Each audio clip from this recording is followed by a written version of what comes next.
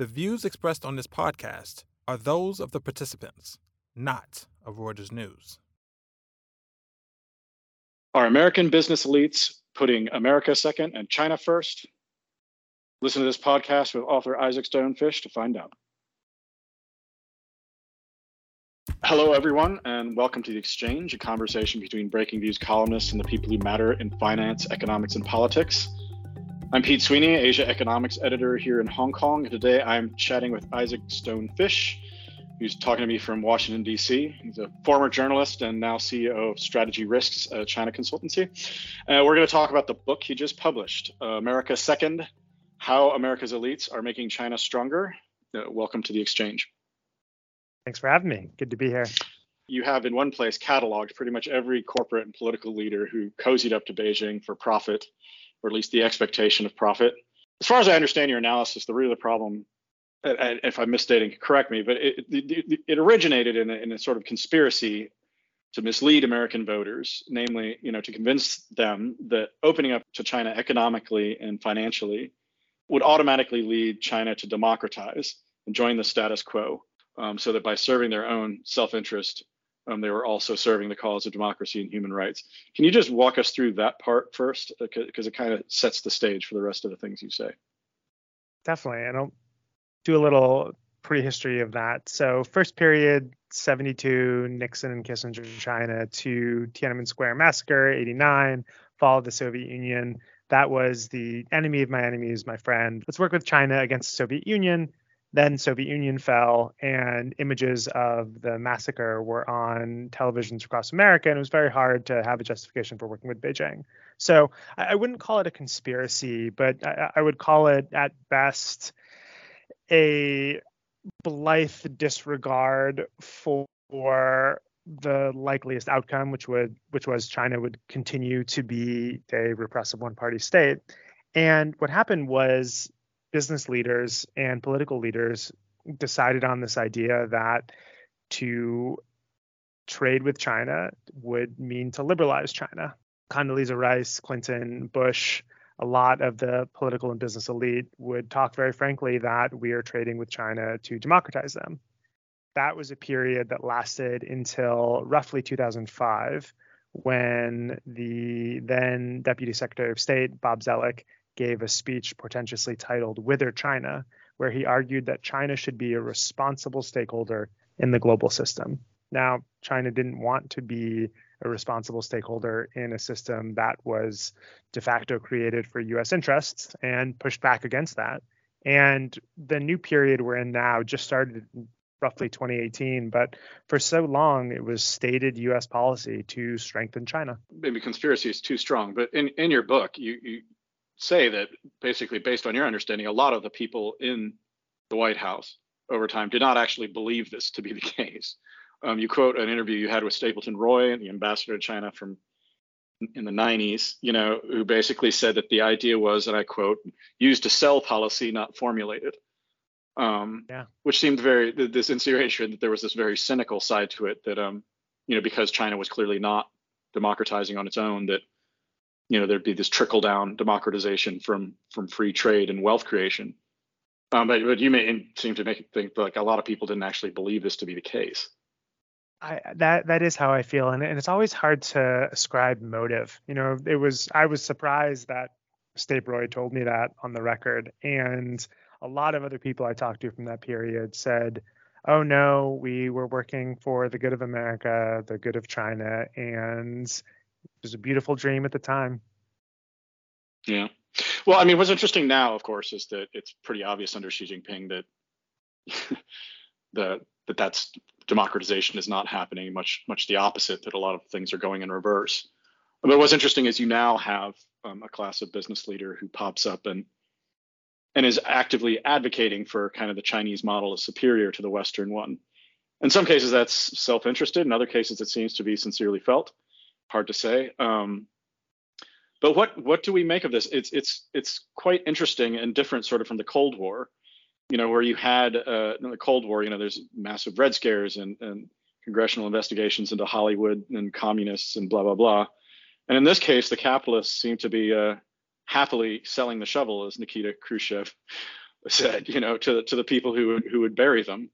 You and I lived in China, and I don't know of any of these people who have. And there's this great mystique. People will say things like, oh, Kissinger's visited China 120 times, and so he understands it better than anyone else. Kissinger could have lived in China. For until 2020 in the pandemic, it was pretty easy to go and move to China.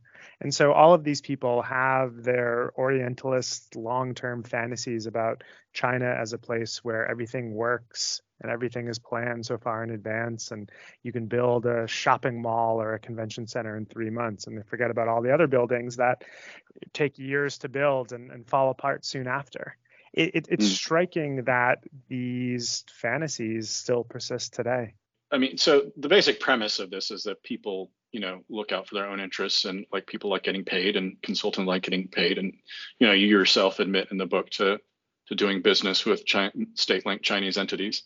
The quid pro quo doesn't seem to work out all the time, and it seems to be paying off less and less, at least from my perspective. What do you think? I mean, there's like Mark Zuckerberg, he asked Xi Jinping to name his daughter for him. And that didn't do anything, for Facebook. And on the other hand, we have this huge trade spat between Australia and China right now, and tariffs getting lashed out. And like Rio Tinto, who hired Henry Kissinger to help them fix relations with Beijing, still doing gangbusters business with China, despite the fact that like Canberra and Beijing are at loggerheads.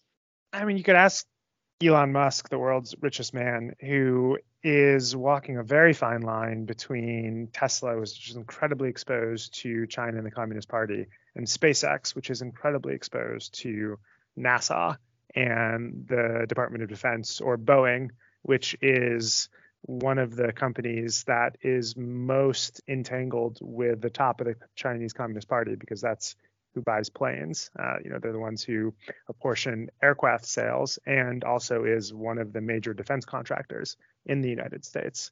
I don't think these tensions have gone away. I think what's really changed is that there is now more friction in the United States between senators and the people who elect them, and the business leaders who, in many cases, not all, but in many cases, want there to be business as usual. And I find the case with Bridgewater so fascinating, where one of Dalio's co-CEOs, McCormick, who was pro-Beijing while he was working for Bridgewater, leaves office, goes to run for Senate in Pennsylvania, and writes an op-ed in Fox News about how he's always pushed back against the Chinese Communist Party.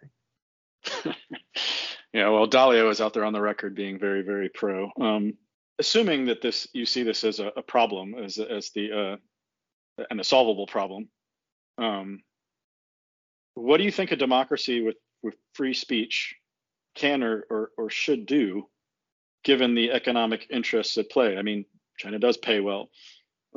Companies can make a lot of money there. I mean, you certainly don't make money by meeting with the Dalai Lama or, recognizing Taiwan as Lithuania sort of did. I would disagree with the general premise, because the numbers around China are rarely risk adjusted. And for every company that has been incredibly successful there are a lot of failures. And I think people focus a lot more on, say, Tesla than, say, Visa or American Express, who have market shares in China of roughly 0.0%. And right. I think the other issue is that there's this sense, we have to be in China, but the rest of the world's economy will always be larger than China's economy. And the thinking about it just in terms of we need to have all this focus on here doesn't really pay into the other costs of having all of that focus. But I mean, most of the problem seems to be coming from people who are making money in China, or like the people who lose their shirts there tend to quietly go home. But yeah, I don't know. I mean, so in terms of regulation, because you're talking about these former government officials, this revolving door where people come out of the State Department, go, lobby for Beijing. I mean, do you see any legislation getting queued up? So the legislation that's getting queued up that's changing the incentives is the legislation that's restricting American ability to invest in China. So the Uyghur Forced Labor Prevention Act, which goes into force in late June and makes it basically illegal to import goods from Xinjiang, there is a high degree of likelihood that it'll be hard to import goods made by the PLA or by PLA-linked companies. It's certainly possible that that'll happen with Tibet as well. And Tibet's a much smaller market than Xinjiang, but still is not insignificant. I think the legislation that we might see will be tightening of the Foreign Agents Registration Act, tightening of Foreign Corrupt Practices Act, but also the China initiative, the Department of Justice initiative to root out spies in the United States was such a failure for its racial profiling. And I think that the next generation of that could go after other examples of corruption. So more white Harvard chemistry professors and less Chinese American MIT professors will probably be the next iteration. Okay, well, you published your book at a very interesting time, and I hope events haven't really drowned out the point you're making. But I mean, I think in a way, it's landed perfectly, because we now have this huge war in Ukraine, and it has been quite startling to me, the degree of and the speed at which the West has moved to disconnect and disavow from Russia this massive retreat. Do you see this as a preview of something that might happen with China, or is the economic entanglement so deep that this sort of thing is just unrealistic? I was also startled by the speed of the decoupling from Russia. In 2021, we traded roughly 25 times more with China than we did with Russia. At the same time, U.S. interests are so much more entangled with Taiwan and with the Pacific than they are with Ukraine. And China and Russia are, on the one hand, radically different polities, and on the other hand, being closely associated in the United States. And a lot of people are asking the question in the business community, in the government, well, if we shouldn't invest in a Russia that's invading Ukraine, we should probably also not invest in a China that's invading Taiwan, right? And we're not at a consensus of that view yet, but it really is bubbling up in ways that were far quicker than I was expecting. I mean, what's interesting is the Chinese response. But one thing that's pretty clear is that the operating assumption in Beijing, which is really hardened, is that conflict with the states is inevitable and is coming, some form of conflict. I mean, do you think this is going to end in war? I think it's going to end in war, but I think it's going to get there from a different path. I don't think that Beijing sees itself as a country that needs allies or that it has equals. And I think that this is a relationship of convenience. And I don't expect Russia, who knows, but I don't expect Russia to join in with a war on China's side against Taiwan or Japan. I think what this is a realization that the Russian conflict is a great distraction for the EU and the United States. And if Beijing can walk this very fine line of supporting the war while not being seen as fully supporting the war, and trading heavily with Russia, but still trying to trade heavily with the EU and the United States, and supporting the existence of the war and the continuation of the war with the hope that it'll bog down the United States and the EU, so China will have a freer hand with Taiwan and with Japan. I think that's what they're trying to do, and I think it's incredibly difficult to do, but I think that's the cognitive dissonance that they're trying to engender. All right. Well, I think that's all the time we have. Isaac, I'd like to thank you for chatting with me. I'd like to give a shout out to our production team at this point. That'd be Sharon Lamb and Thomas Shum. And to you, our listeners, please check out our articles, including my review of Isaac's book, which is on breakingviews.com, and listen to more of our podcasts on Spotify, iTunes, or the podcast app of your choice. Thanks for tuning in.